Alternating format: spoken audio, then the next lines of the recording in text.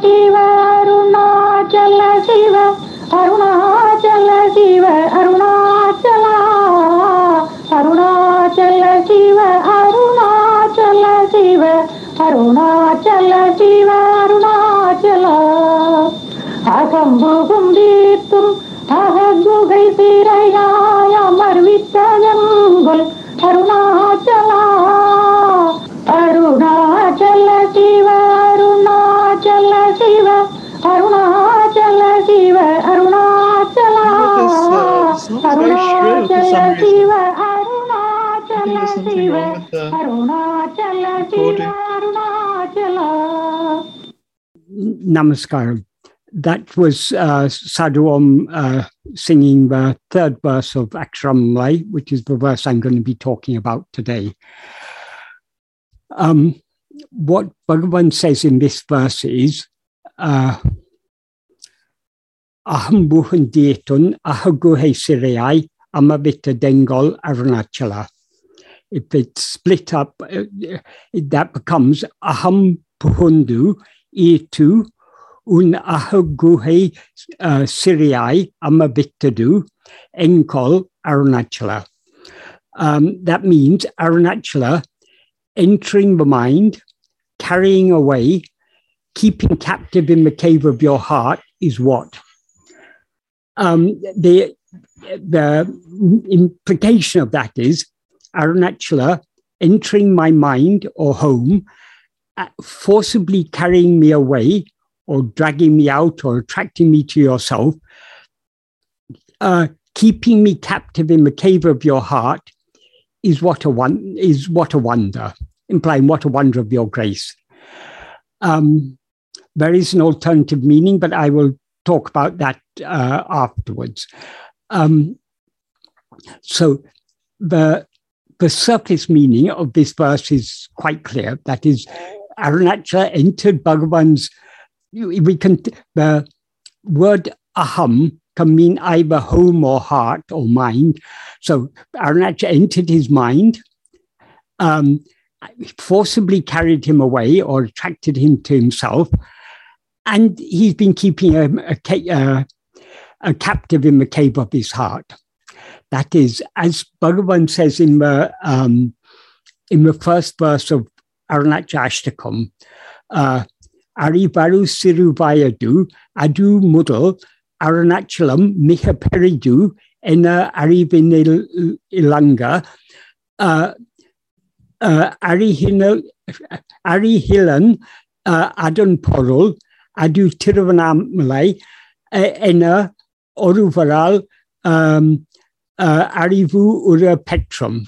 What that means is, though from my young age, when I was bereft of knowledge, Aruṇācalam shone in my awareness or mind as something exceedingly great, even after coming to know from someone that it is Tiruvannamalai, I did not know its porul.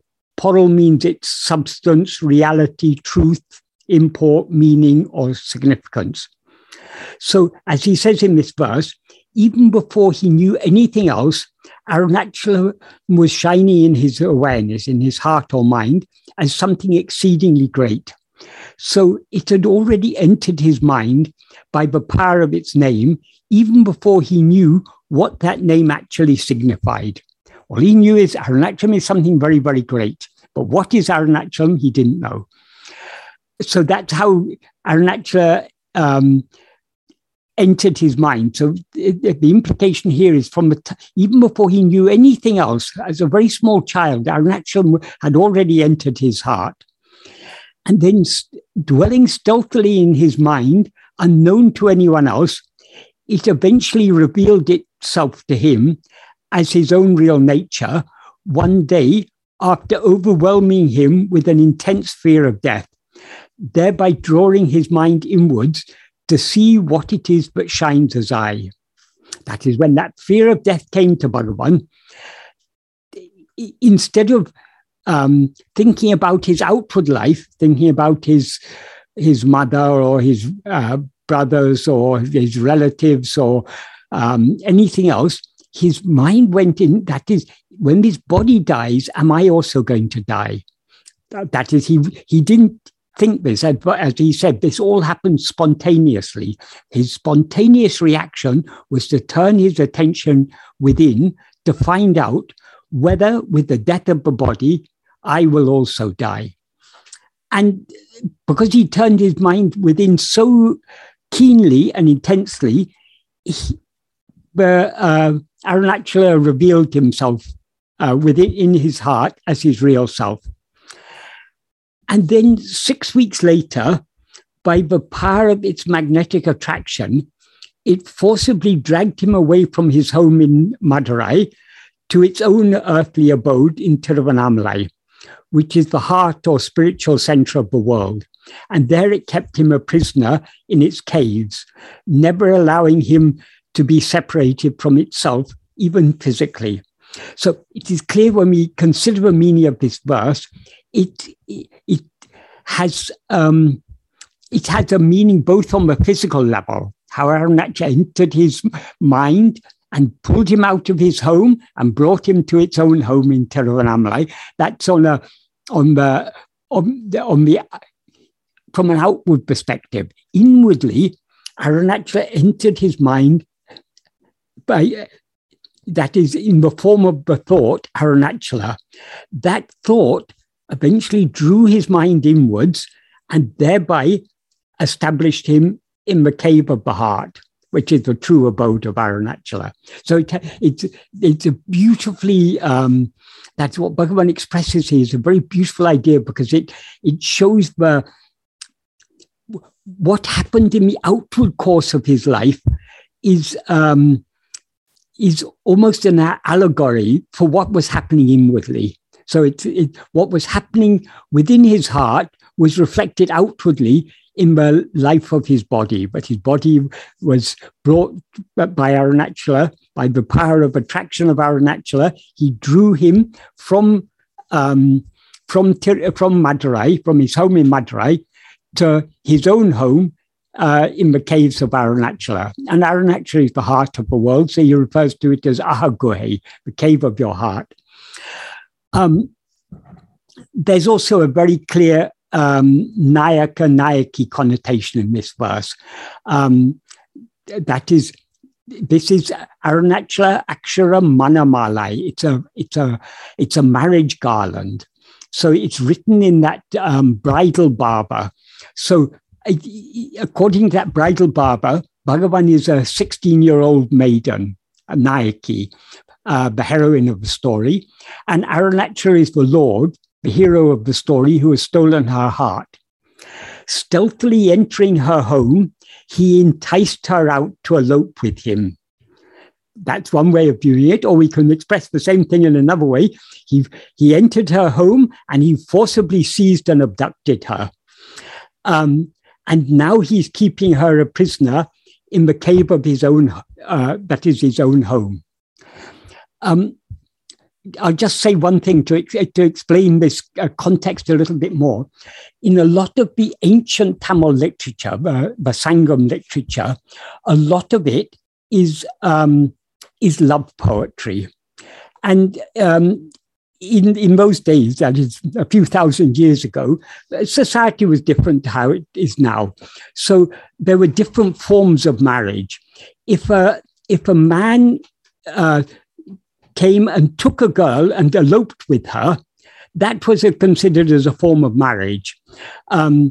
So sometimes it usually wouldn't happen, but she'd be taken against her will. Usually when there are two lovers, they fall in love and then they elope together. That's the usual thing. But it can also be taken as that he forcibly entered and he abducted her and he's keeping her a prisoner. We can take it in either sense. I think those, as I say, in ancient times, there were different forms of marriage. Some were, like in modern times in India, arranged marriages. Some were like this, elopement. And there's different forms. It was a different type of society in those days. So it's alluding to the ancient Tamil love poetry is alluded to here, but obviously here it's not in a literal sense. It is in an allegorical sense. That is, God is the Purusha, the male, and all the jivas are female. Krishna and his gopis. What Krishna and his many gopis represent is the one God and the many devotees. So these all have deep allegorical significance. So the maiden, the Nayaki, is the devotee or jiva, whose home is the mind. And her beloved Lord is God or Shiva, whose home is the heart, the cave that lies buried deep in the very center or innermost core of the mind, from which there's no possibility of escape. So Aruṇācala has drawn him out of his home, the mind, and drawn him into his own home. That is, let's say his and her, because that makes it clearer. That is, Bhagavan is the maiden. So Aruṇācala has entered her home, the mind, and drawn to his home, the heart. And there he's keeping her a prisoner. And there's no possibility of escape. That is, he's imprisoned her and ensured that she can never escape from him in the most effective and infallible manner, namely by capturing and occupying her entire mind, her entire heart, so completely and thoroughly, but no thought of leaving him could ever rise in her. So we can see from it, when we think deeply about the meaning of this verse, there's so many connotations and allusions, but the actual meaning is very, very deep. How God enters our mind and draws us with that. Our mind is outward facing. He enters our mind and draws it back within, and there in the depth of the heart, he keeps us a prisoner, because having been drawn into the depth of the heart, we've lost ourselves in him. And therefore, after that, there's no escaping from him. We are eternal prisoners by being one with him. Once we are one with him, as he says in the next verse, "Inaya biduva," who can leave there? Who can leave? That I cannot leave you. You cannot leave me. As I explained before, the word aham in Tamil has two meanings. That is, there's both a Sanskrit pronoun, a first-person pronoun that means I, and that's often used in Tamil literature in that sense. But there's also a separate Tamil word, aham. It's the spelling and pronunciation is the same, but the Tamil word, the pure Tamil word, means inside. What is inside, and therefore it implies the mind, the heart, or home. And the next word is puhundu. That's an adverbial participle that means entering. So aham puhundu. So in this context, he's not using the aham in the sense of the Sanskrit pronoun. Some places he uses it with the double meaning, but here he's using it just in the Tamil sense of mind, heart, or home. So aham puhundu means entering my heart, or entering my mind, or entering my home. We can take it in any way. Essentially, mind and heart here are synonymous, because the term mind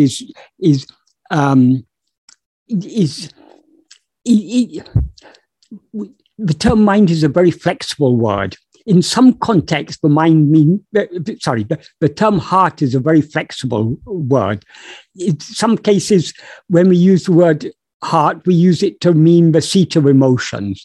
In some cases, the mind in general. In some cases, it means the very innermost center of ourself, our own real nature. So we need to understand from a context in which the sense in which the heart is being used. In this case, it's referring to the mind. But it can also mean home in a physical sense. So, and then the next word is another adverbial participle, irtu. that has a range of meanings, including dragging, pulling, attracting to itself like a magnet. Like a magnet pulls something towards itself by its power of attraction. And it also means carrying away, like the current of a fast-flowing river or a flood. So aham buhundu etu means entering my heart or mind or home, carrying me away, dragging me out, or attracting me to yourself. And then the next word is which means your. And then ahaguhe. Guhe means cave.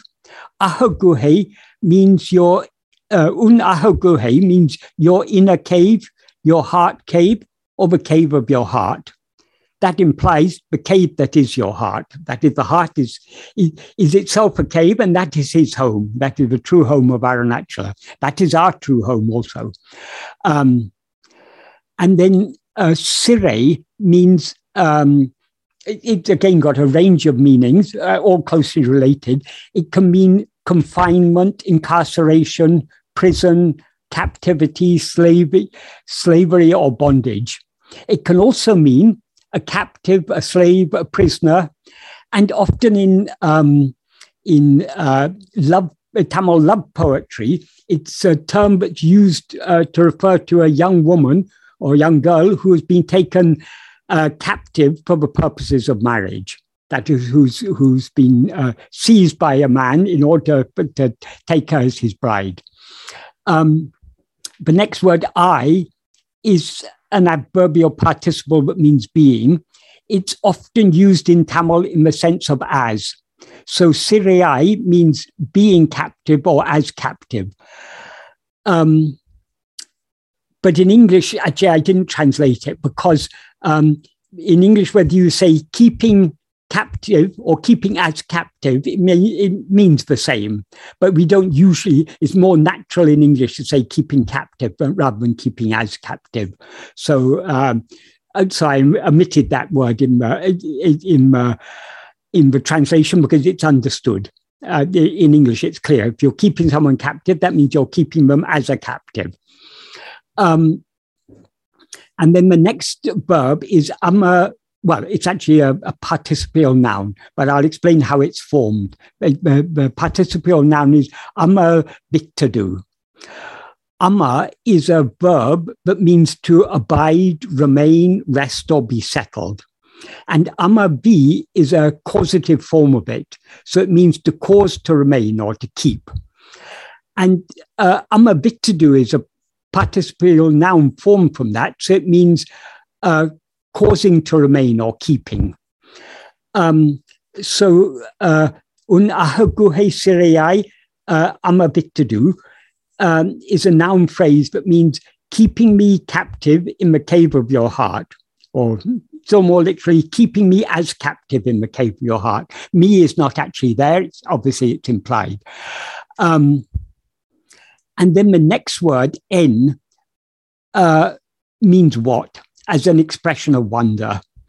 And the word after that, kol, is it's sometimes used as an affix implying doubt, but it's also often a poetic expletive. So we don't have to translate it in this case. In this case, en is used as an exclamation, as an exclamation of wonder.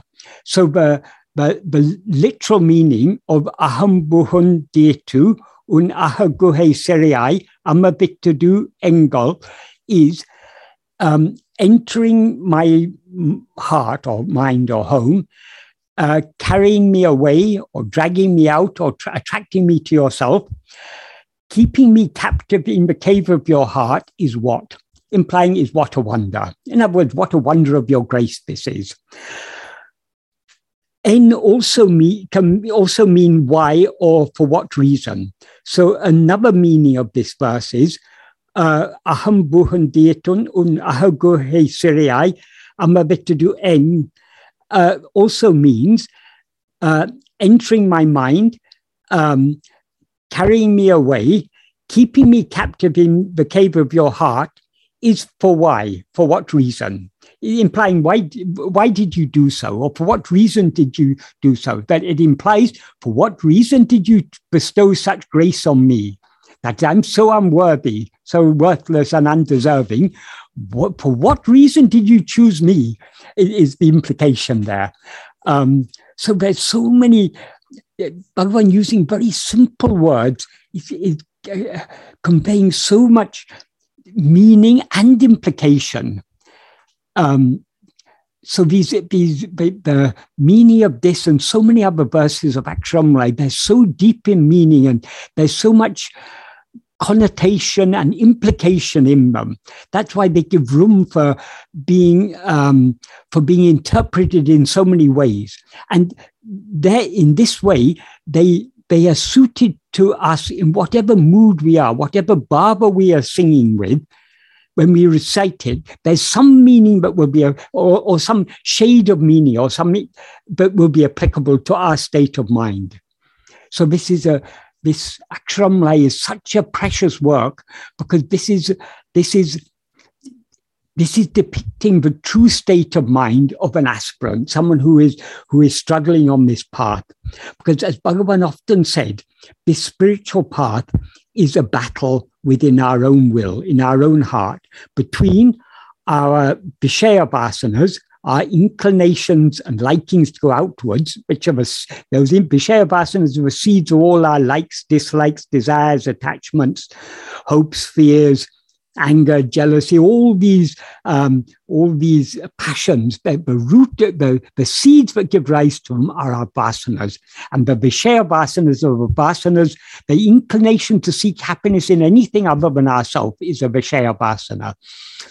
But by his grace, he has planted in our heart the seed of love. That's the seed of Vasat Vasana, the inclination just to be as we actually are, to seek happiness in our own being. So that generally, when we start on the spiritual path, always when we ever start, where our inclination to go outwards is far stronger than our inclination to go inwards. So there's a battle going on. And slowly, by turning within more and more, we strengthen the Satvasana and we weaken the Vishaya vasanas. That's how this battle is eventually won. So Akṣaramaṇamālai is all about this inner struggle going on in the heart of a devotee. So Bhagavan will be pleading with Aruṇācala, sometimes scolding Aruṇācala, chiding him, but it's all because it's all how we can cling to Aruṇācala more and more. And of course, Aruṇācala is not just the external form. Aruṇācala is, though he, out of his grace, he's appeared in the external form of the hill, he is ever present in our heart as I. So, as I say, this word "en," it can be an expression of wonder, what, or it can be a question, why, or for what reason. Whether we take it, in whichever sense we take it, the implication is that the grace of Aruṇācala is not caused by anything. That is, he's expressing, when he expresses wonder, if we take that meaning, he's wondering how Aruṇācala is so gracious. I am so unworthy, but he has so, of his own accord, he's entered my heart.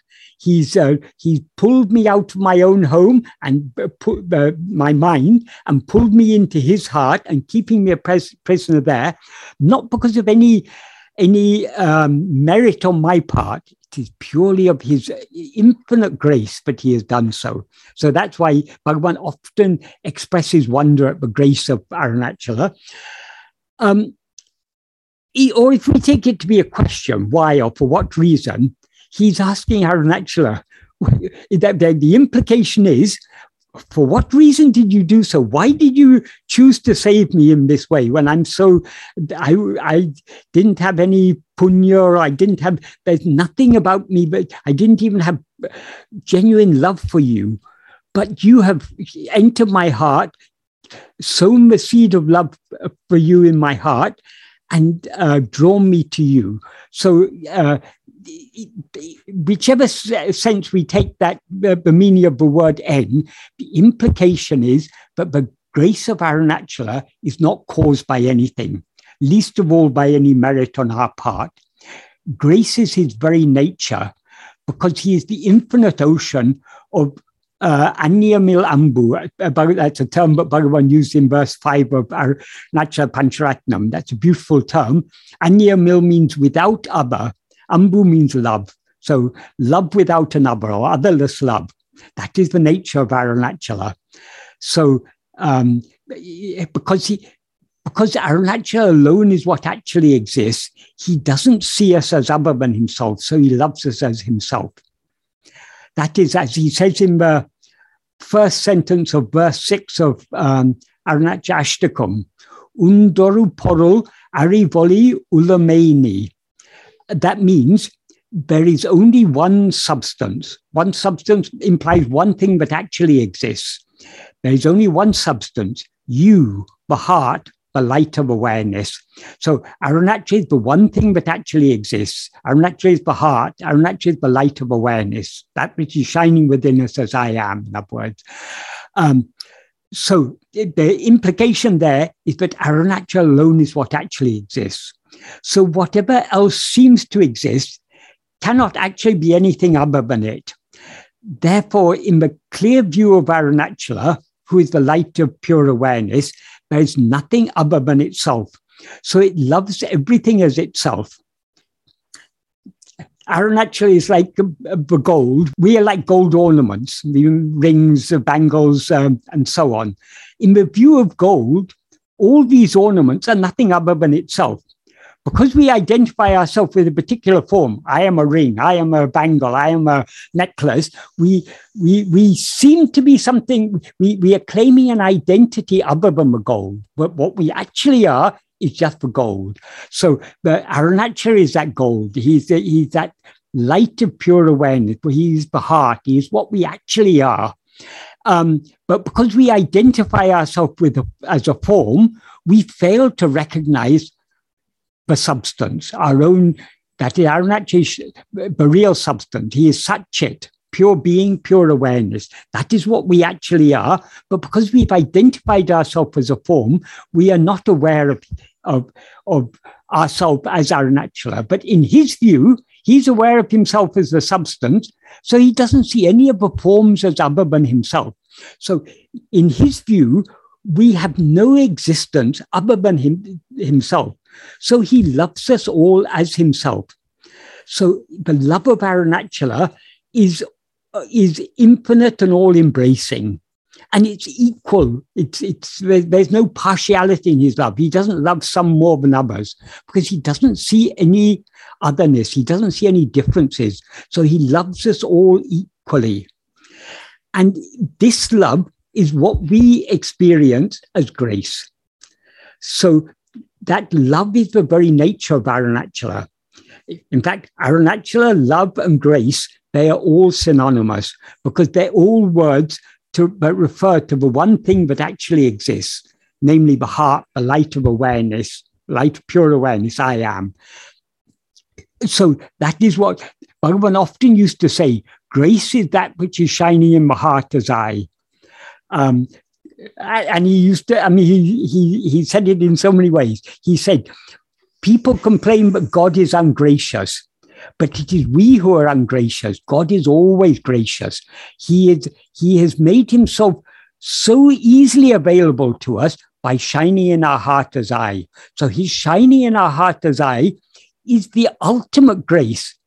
But we are so ungracious. Instead of lovingly attending to him, we are attending to all the objects of the world. So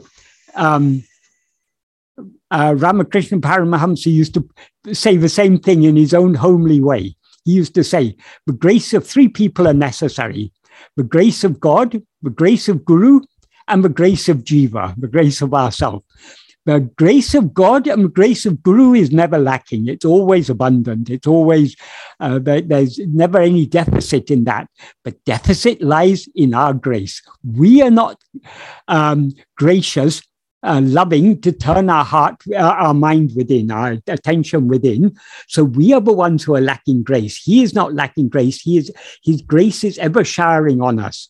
but we are not availing ourselves of his grace because we're misusing the grace by instead of looking within, attending to him lovingly in our heart, we are allowing our attention to go outwards, seeking happiness in things other than ourselves, overlooking the infinite happiness that is Aruṇācala, who is always shining in our heart as I. Therefore, grace alone is what actually exists. So there cannot be any cause for it, and there need not be any cause for it, because grace is the very nature of Aruṇācala. He doesn't need any cause to be gracious to us. Grace is causeless. Many people of a lacking a deep spiritual understanding may say, "Oh, I came to Bhagavan in this life, so I must have done a lot of punya. Because of my punya in previous lives, I came to Bhagavan in this lifetime." That is not the case. His grace is not dependent on our papa or punya. He doesn't bring us to him because of our punya. He brings us to him because of his infinite grace. In spite of all our papa, he brings us to him. So it's not his grace, the bestowal of his grace is not caused by anything other than his very nature. The deeper implication of this verse is Aruṇācala entering my mind, the nature of which was to always face outwards and thereby wander in the world in the maze of worldly delusion, attracting me and thereby pulling my mind inwards to face yourself. You have thereby been keeping me captive in the cave of your heart. What a wonder of your grace this is. So this is the inner meaning. So this is the process of grace by which Aruṇācala draws us to himself. The first step in this process is Aruṇācala entering the mind. So to understand what Bhagavan means by entering the mind, we need to consider what the mind is, and when we understand the nature of the mind, we can then understand what is meant by Aruṇācala entering it. Bhagavan has taught us a lot about the nature of mind. But one of the things he's taught us about the mind is that other than thoughts, there's no such thing as mind. For example, he points this out in the 4th and 8th paragraph of Nana. In the 4th paragraph of Nana, he says, Manam embadu atmasarupa tilulla or adisaya shakti. That means what is called mind is an adisaya shakti, an extraordinary power, but exists in atmaswarupa. Atmaswarupa means the real nature of oneself. Adu sakala ninevugalayum totru vikindradu. It makes all thoughts appear, or we can loosely translate it, it projects all thoughts. Ninevugale ellam niki pakindra podu. When one looks, excluding all thoughts, taniyai manam endro porul ille. Solitarily, there's no such thing as mind. That implies other than thoughts, but excluding thoughts, there's no such thing as mind. If we set aside all thoughts and look, there's no such thing as mind to be seen. Ahayal nineve manadin sarupam. Therefore, thought alone is the swarupa, the very nature of the mind. And he says the same thing again in the 8th paragraph. He says, nineve manadin sarupam. Thought alone is the swarupa of the mind, the very nature of the mind. Nanenum nineve manatin mudal ninevu. The thought called I alone is the first thought of the mind. Aduve ahankaram. It alone is ego. So what he means here by thought, when we, in usual language, when we talk about thought, we tend to have a fairly limited, we tend to give a fairly limited meaning to the term thought. That is, people often say, for example, I was meditating, I didn't have any thoughts, I was without thoughts for 20 minutes. What they mean in that context by thought is the mental chatter. But Bhagavan uses thought in a much broader sense. According to Bhagavan, that the sense in which Bhagavan uses the term thought, it includes all mental impressions, all mental phenomena of any kind whatsoever. So all perceptions, memories, emotions, reasoning, likes, dislikes, everything is just thought. And of all these thoughts, the root is the thought called I. That's why he says in the next sentence of the fourth paragraph, Ninevugale tabitu jagam endro porul anyamai illai. That means, excluding thoughts, there is separately no such thing as world. That is, Bhagavan often used to say that the world is nothing but thoughts. In another place in Nana, in the 14th paragraph, he says, Jagam embudu nenebe. What is called the world is only thought. So it's all, that is, what we see as the world, it's only a series of mental impressions. And mental impressions are thoughts, according to Bhagavan. So there's no, excluding thoughts, there's separately no such thing as a world. So according to Bhagavan, everything other than our own real nature is a thought. The thoughts that constitute the mind are of two kinds, namely the thought called I, which is ego, the subject or knower, and all other thoughts, which are objects known by ego. Since other thoughts seem to exist only in the view of ego, none of them could exist without ego. So ego, the thought called I, is the root and foundation of all other thoughts. As he implies in the final four sentences of the fifth paragraph of Nana, there he says, Manatil tondrum ninevugul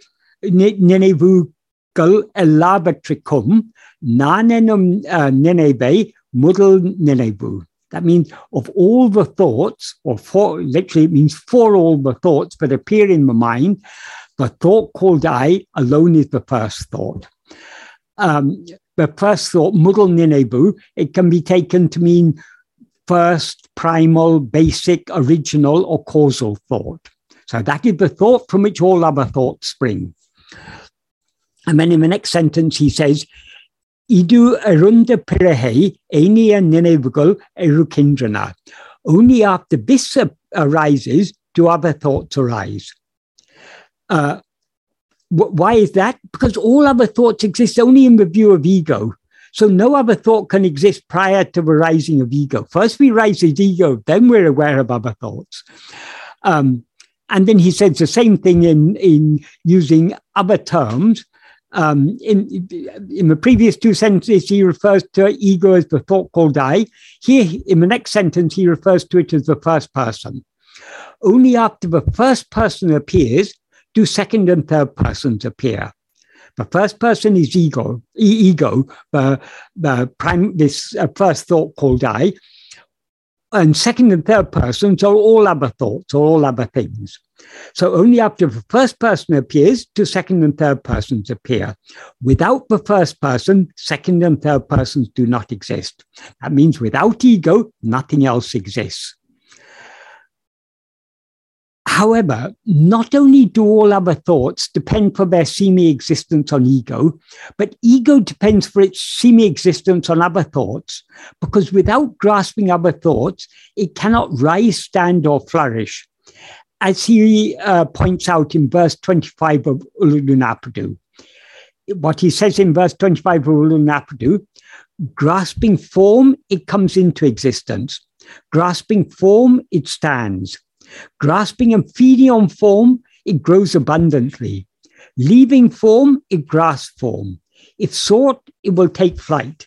Such is the nature of this formless phantom, formless demon called ego, or means investigate.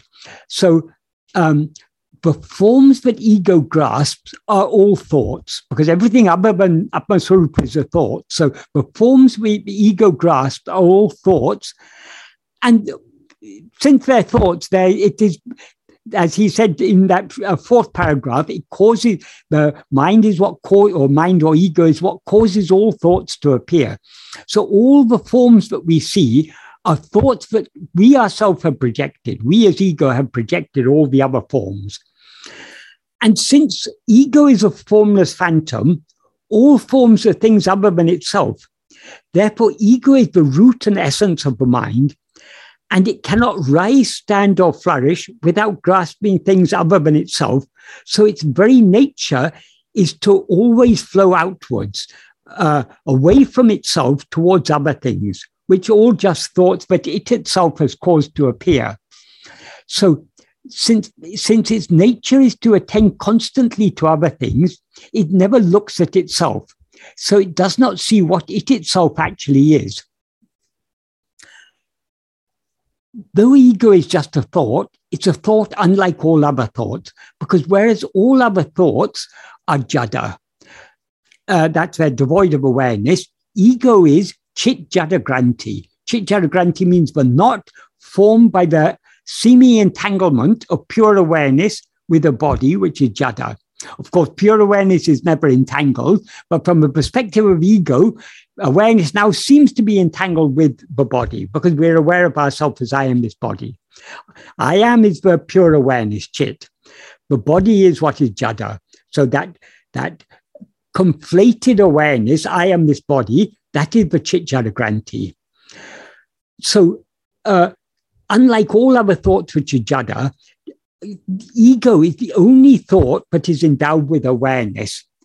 It is therefore what is aware of all other thoughts, and it is aware of itself as I am this body, in which the fundamental awareness is I am is chit, which alone is sat, what actually exists.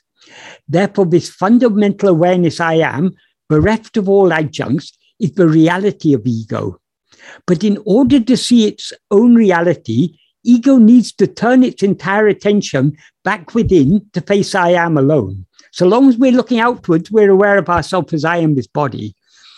But only when we look within will this adjunct, the body, drop off and the pure I am alone will remain. However, since ego cannot survive as ego without constantly attending to things other than itself, to forms, its natural inclination is to continue grasping other things and not to turn back within to see what it itself actually is, namely Sat-Chit, adjunct-free pure awareness I am. This is Maya. That is the very nature of the mind, is to be always looking outwards. Because when we rise as ego, we feel we have separated ourselves from the infinite happiness that we actually are, and we now have mistaken ourselves to be something finite. So as ego, we always feel something is lacking. So because the lack seems to be within ourselves, we look to fill that lack outside. We think, now I'm not so happy, but if I have more money, or if I have a promotion in my job, or if I have better health, or if I have better relations with my relatives, or if I this or that, or if I get a new car or a new television, or if I study more and become more learned, we're always thinking that the lack is in us, so we want to fill it from something outside. So the very nature of the mind or ego is to be always looking outwards. This is Maya. Therefore, turning back within is going against the very nature of ego. So ego will be willing to turn back within to see its real nature only when it is possessed by a love greater than itself, namely the pure love that is Aruṇācala. Therefore, Aruṇācala possessing ego with pure love to turn back within, to see itself, is what Bhagavan refers to in this verse as aham puhundu, entering my mind. That is, the whole spiritual path begins with, by his grace, which is the infinite love he has for him, us as himself, he plants in our mind a seed of love in the form of a satvasana. That planting of that seed of love, and of course that love is Aruṇācala himself, because there's no love other than Aruṇācala, because he is the infinite ocean of love. So the love that he has given us, in giving us love to turn within, he is beginning to give himself to us. So he's sown the seed of love in our heart. That is what Bhagavan implies in this verse by aham puhundu, entering my mind. So Aruṇācala has entered his mind in the form of love. And that love is not a love to go outwards, but a love to go back within. Aruṇācala is, of course, always present in our heart as I am.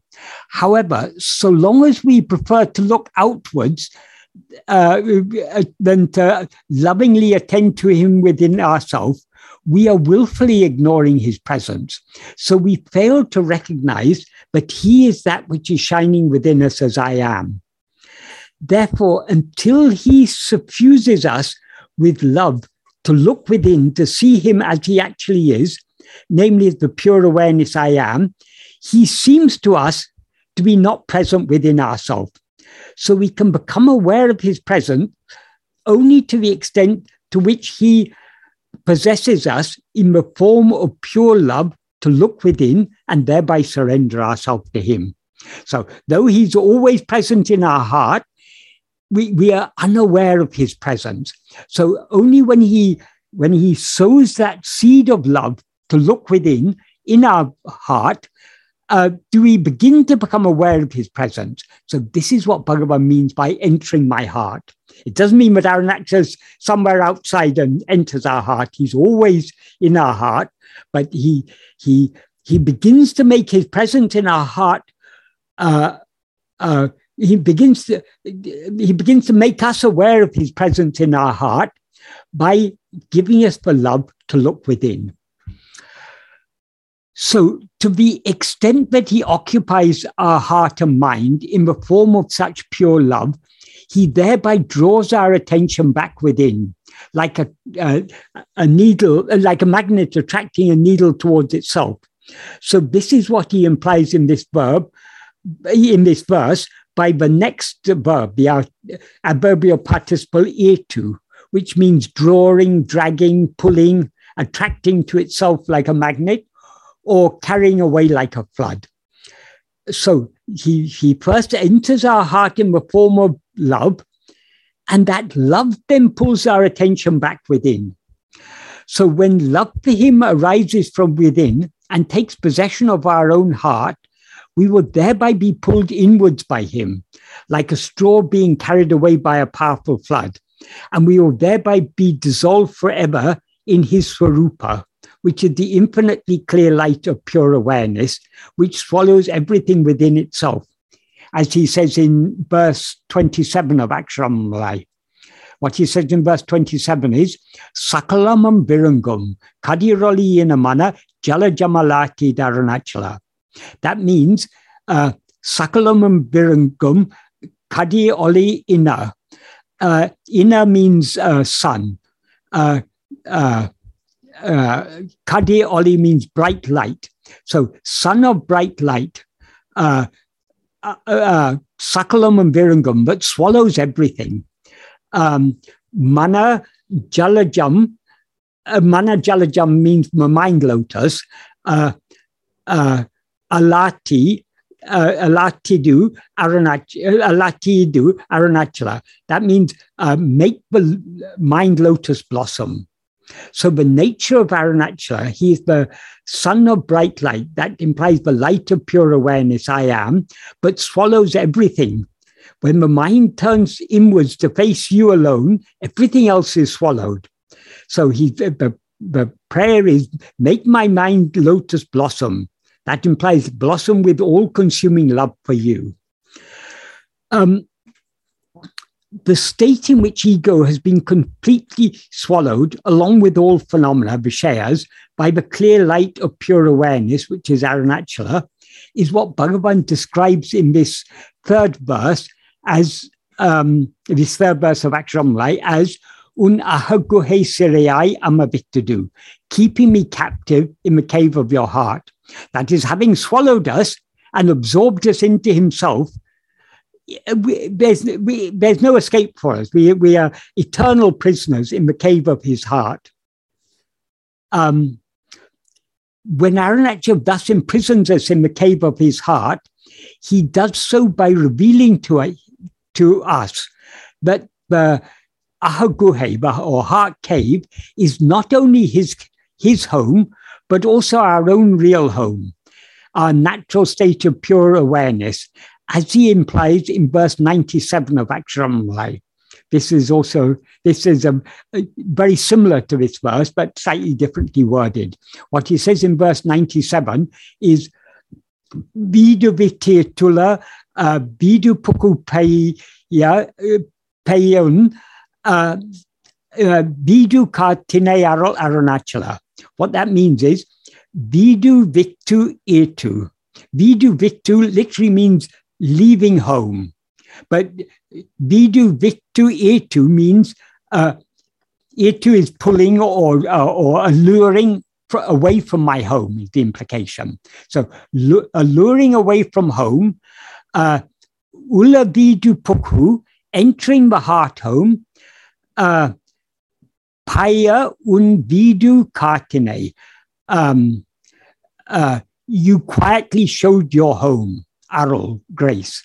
What that implies is Aruṇācala alluring or dragging me away from my false home, in other words, the thought-filled mind, entering or making me enter the home of my heart, the empty space of pure awareness.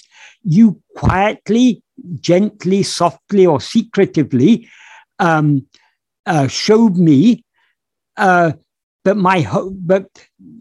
my heart is itself your real home, is the implication. That's the implication. And he ends by saying Arul. In this context, Arul means grace. So in this context, it implies such is the greatness of your grace. So this is very similar to that, to the verse we're dealing with, verse 3. The vidu means house or home or abode, in which the devotee was previously residing, believing it to be his real home, is the mind, which is filled with thoughts about other things. But he has now left that false home, having been attracted, allured, or dragged inwards by Aruṇācala, as he implies by saying, vidu vitu etu, which literally means drawing, attracting, alluring, pulling, or dragging away, leaving home. That is, the leaving there, it implies what we, in English we say, dragging away from. So vitu, which literally means leaving, implies away from. Aruṇācala resides in the heart of a devotee. So this vidu or home, so this is the vidu or home to which it has drawn him. This is, he says, ulla vidu puhu. That literally means, ulla vidu means the heart home, or inner home. Puku means entering. So that literally means entering the heart home. However, in this context, we can also take it to mean causing me to enter the heart home. That is, these verses, Bhagavan's writing very, very briefly and cryptically. So often we have to read more meaning. That is, causing me to enter the heart home would require more words or syllables. So he put it in a very, entering the heart home, implying causing me to enter the heart home. If we take it to mean this, the implication is quite clear and straightforward, namely, drawing me away from my false home, the mind, you made me enter my true home, the heart. That is the implication. However, we can also take it in its literal sense, to mean if we take it in the literal sense, it implies that Aruṇācala has entered our heart home. But this is obviously not meant literally. It's meant metaphorically, because our heart is his eternal abode. And hence he can never leave it even for a moment. As Manikkavasika famously sings in the second line of Shiva Puranam, Ime porodum en nengil ningada talvaha. That means, may the feet of the one who does not leave my heart, even for a moment of blinking, flourish. So even for the tiniest moment, but for the moment it takes us to blink our eyes, even that for such a tiny moment, he never leaves our heart. So but though he is eternally present in our heart, however, so long as we rise his ego and thereby reside in the mind, his presence in our heart is concealed from our outward-looking vision. So it's only great saints like Manikkavasika, who had so much love to look within, who are aware of his eternal presence in their heart. So we must have such love to look within. Then only we will be aware that he is ever present in our heart. He never leaves our heart, even for the twinkling of an eye.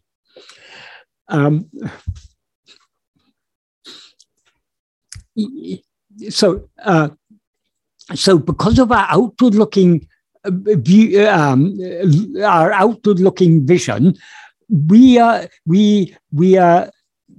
turning a blind eye, so to speak, to his presence in our heart. We fail to recognize that he's present in our heart. So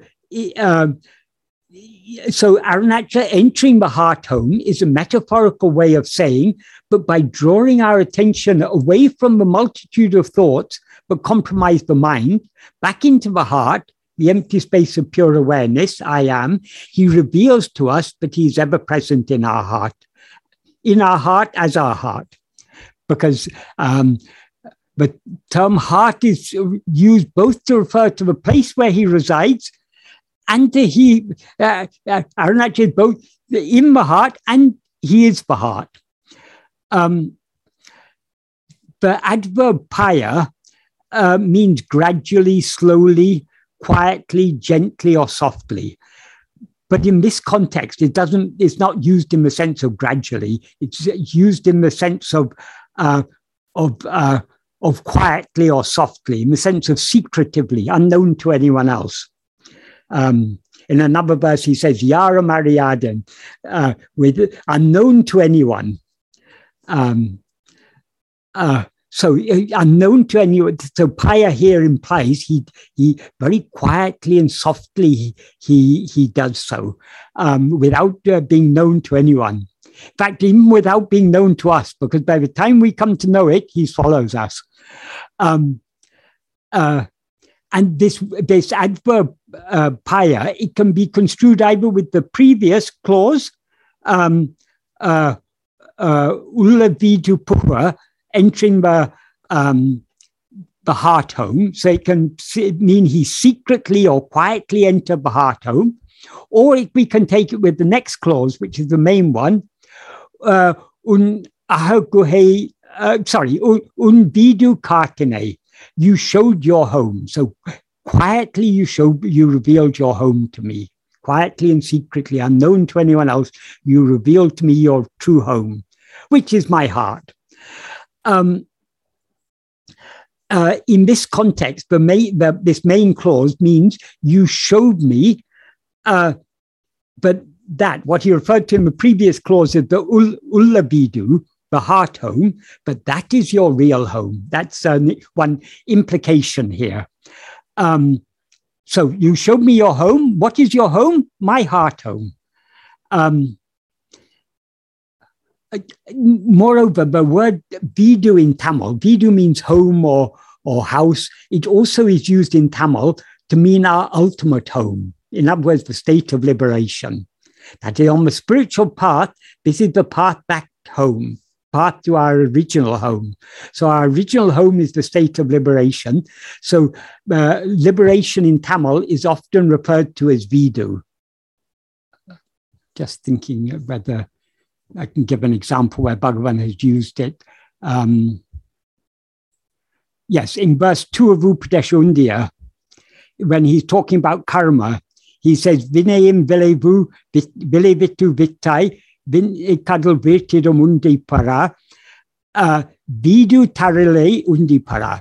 That is, karma, the fruit of action perishes, but the seeds, the vasanas, cause us to fall in the ocean of action. Therefore, action does not give liberation. The word he uses there for liberation is this word vidu. So vidu had this also, though it's the basic meaning of vidu is home. In the spiritual context, vidu means liberation. So since vidu means liberation, vidu kartane implies you showed your vidu. Vidu kartane means you showed your vidu. That means not only you showed your home, you showed me liberation, your liberation. In other words, you showed me your real state, which is liberation. Therefore, since annihilation of the ego alone is liberation, as he says in verse 40 of Uludunapadu, and since ego can be annihilated only by Swarupa Darshanam, that's by seeing its own real nature, the implication of this 97th verse of Akṣaramaṇamālai is that by drawing us away from the mind, back into the heart, Aruṇācala shows us our real nature, which is his home, and thereby eradicates ego. So this verse 97 and verse 3, they're very, very close in meaning.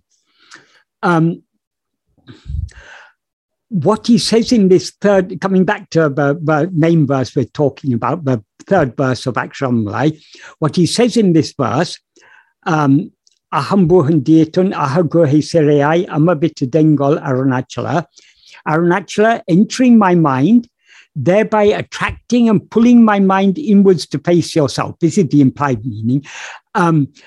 You have thereby been keeping me captive in the cave of your heart. What a wonder of your grace this is. The very same idea is also expressed by him in the last two lines of verse 9 of Aruṇācala Navamānimālai. What he says in the last two lines of that verse is enmanamani. Enmanamani means entering or occupying my mind. Irtu, pulling me or drawing me, implying drawing me inwards. Padatil iritane. You fixed me or you established me at your feet. Padam has two meanings. It can mean feet. It can also mean state. So you fix me in your own state or you fix me at your feet. It means the same because his feet are his real state, his state of pure awareness. And then that's the third line. In the fourth line, the last line, he says, Chinmayanam Aruṇācala Ninnaru Chittaramane. Chinmayanam Aruṇācala. Oh, Aruṇācala, who are Chinmayan, who are one who is composed of chit, of pure awareness. Ninnaru Chittaramane. What a wonder of your grace this is. That is what he says in this word, in this verse, this third verse, in one word, N, what? He puts it very explicitly here. Right? What one implies there, namely, what a wonder of your grace, is he says explicitly here, Ninnaru Chittaram Mene, what a wonder of your grace this is. That is what he describes in this third verse of Akṣaramaṇamālai as un ahaguhe sirei amabitadu, keeping me captive in the cave of your heart, is what he describes in the final verse of Navamānimālai as padatinil iritane, which means you fix me at your feet or in your state. Because the cave of the heart is not only his abode, but also his feet and his real state. So because this is all love poetry, Bhagavan is using he's using so many beautiful descriptions, but what he's describing is essentially the same, whether he's talking about grace or about his feet or about his heart cave, it's all one and the same thing. It is all, he himself is all these things. And when he draws us into the heart cave, he reveals that he is ourself. We are self for that. In other words, Aruṇācala is himself the heart, the place where he dwells, as Bhagavan implies in the second verse of Aruṇācala Pancharatnam, in which he says, Nityamum, nanendrideya naditituvayal tan idiom endriduvatam. That means, since you dance eternally in the heart, as they say your name itself is heart. That is, heart means the center. And in this context, it means the ultimate or innermost center of ourself and everything else. At the center of all that is experienced is the experiencer, namely ego, the false awareness I am this body. And at the center of this false awareness is the real awareness I am. So the real heart, the heart both of ego and of everything else, is only this fundamental awareness I am. And that is Aruṇācala. So he is both in the heart and he is the heart. Since Aruṇācala is shining in the heart of ourself, it is said to be the heart. But it is not just in the center of us. It is said to be in the heart, but it is not just in the center of ourself. It is itself the center of ourself. So it is not just in the heart, but it is the heart itself. Therefore, Ahaguhe, the heart cave, is not only the abode of Aruṇācala, but is Aruṇācala himself. So being imprisoned in his heart cave means being imprisoned in himself. And we can be imprisoned in him only by losing ourselves entirely in him. Unahaguhe Śrī Aruṇācala keeping me captive in the cave of your heart is therefore the state in which ego has surrendered itself entirely to him and has thereby been completely eradicated by him. So this alone is the state in which we are that, namely Aruṇācala, as Bhagavan implies in verse 27 of Ulludunapadu. What he says in verse 27 of Ulludunapadu, this is a very, very beautiful verse. The state in which one exists without I rising, is the state in which we exist as that. Without investigating the place where I rises, how to reach the annihilation of oneself in which I does not rise. Without reaching that annihilation of oneself, how to stand in the state of oneself in which oneself is that. The state in which ego is annihilated and can therefore never arise again is what he describes here as tan aduam tan nilai, the state of oneself in which oneself is that. That here implies Brahman or Aruṇācala. So this is our natural state, which is the real state of Aruṇācala. So it is the state that he described in this third verse of Akṣaramaṇamālai as Unahaguhe Śrī Aruṇācala, keeping me prisoner in the cave of your heart. And in the final verse of Navamanimalai, he described it as Unpadatinil irutane. You fix me or establish me in your state or at your feet. As he implies in the second sentence of this 27th verse of Ulludunapadu by asking rhetorically, Nan udikum tanamade nadamal, nanudia tanirepe savadu evan, without investigating where I rises, how to reach the annihilation of oneself in which I does not rise. What this implies is we cannot achieve the annihilation of ego except by investigating the source from which we've risen as ego, namely the heart, our fundamental awareness I am, which is the swarupa or real nature of Aruṇācala. However, we cannot investigate this fundamental awareness I am without all-consuming love to surrender ourselves entirely to Aruṇācala. because as he said in the previous verse of Ulladu, verse 26, when ego comes into existence, everything comes into existence. When ego doesn't exist, everything doesn't exist. Ego itself is everything. Therefore, investigating what it is giving up everything. So in order to investigate ourselves, in order to investigate the source from which we've risen, namely Aruṇācala, we need to be willing to give up everything. So without all-consuming love, we cannot investigate and know what we actually are. And we cannot achieve such love unless Aruṇācala occupies and takes complete possession of our heart and mind in the form of the love that he always actually is. So his occupying and taking complete possession of our heart and mind is what Bhagavan describes in this third verse of Akṣaramaṇamālai as aham puhundu, entering my mind or heart.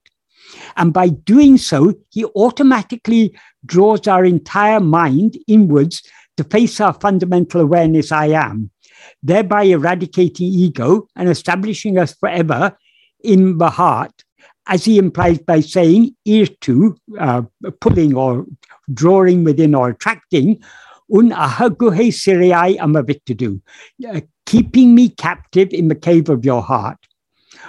What a wonder of his grace this is, as he says in the final line of verse 9 of Aruṇācala Akṣaramaṇamālai, Nin Chinmayanam Aruṇācala, Aruṇācala who are Chinmayan, who are composed of pure awareness, one composed of pure awareness, Ninnarol Chitramene, what a wonder of your grace this is.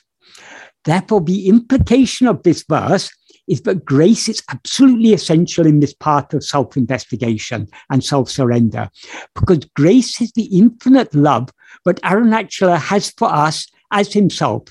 And since its love is the only real love, it is the source and substance of all other forms of love.